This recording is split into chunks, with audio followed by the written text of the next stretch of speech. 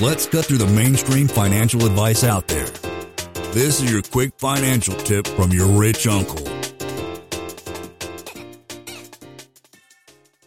Smart people, high net worth people know it's always better to not share it from some kind of, it's the nice thing to do. No, you bring in as much other people money as possible so you can not only do that one deal but do multiple and keep doing this again and again. This is a story about a dude named Lane.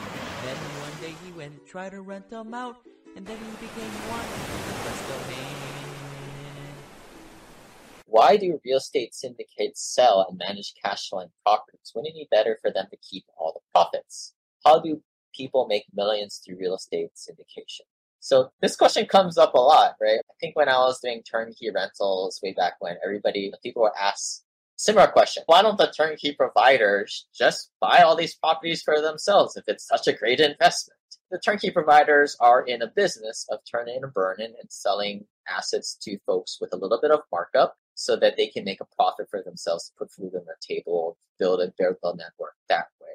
And no different. Syndications, they're great deals. Why isn't the syndicator just doing it themselves? Smart people, high net worth people know it's always better to not share it from some kind of, it's the nice thing to do. No, you bring in as much other people money as possible so you can not only do that one deal, but do multiple and keep doing this again and again. The cool thing about syndications is you've created an infinite amount of money and you can go do an infinite amount of deals. You're just limited to your team's bandwidth or your own bandwidth.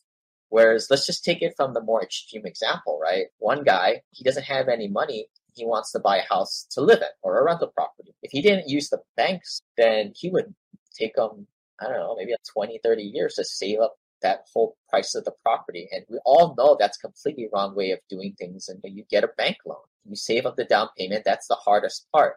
But what syndication does, it aggressively increases that time horizon where the down payment and the cash reserves, working capital, all the money for the repairs is raised by an external source, which is passive investors.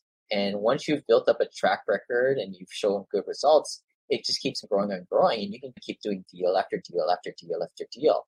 And it's a beautiful thing because the deal makers that pull this stuff together, their net worth keeps growing. They can continue signing on more and more debt themselves and taking it off the passive investors. And their expertise is more pulling other people together. We're getting to a point where we're hiring a lot of chief operating officers, 100,000 people that made more than I did at my day job.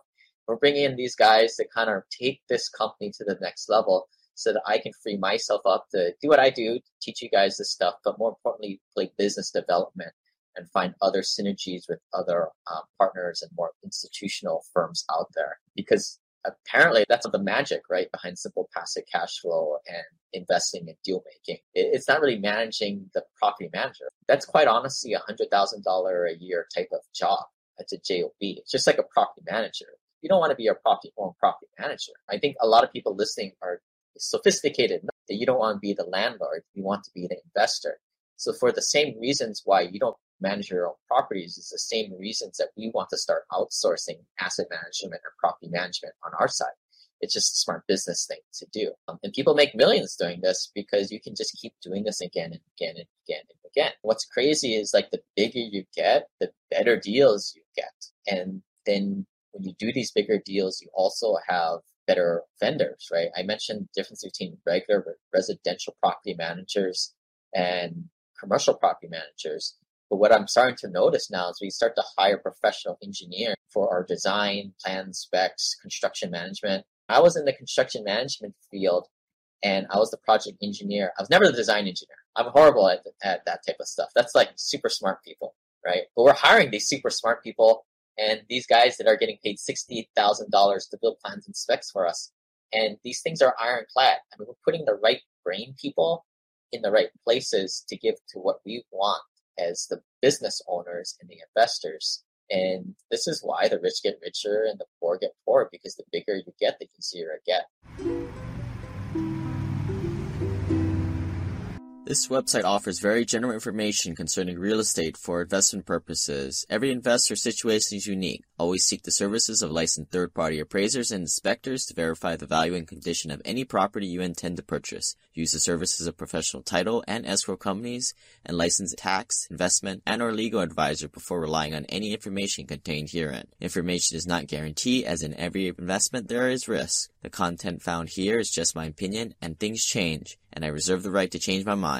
Above all else, do your own analysis and think for yourself, because in the end, you are the only person who is going to look out for your best interests. Lane is not a lawyer, CPA, but the dude did quit his engineering job and now owns thousands of rental properties. Learn more about the secrets of the wealthy. Join our community at thewealthelevator.com/club. And if you're looking for a longer form podcast, also subscribe to the Wealth Elevator podcast.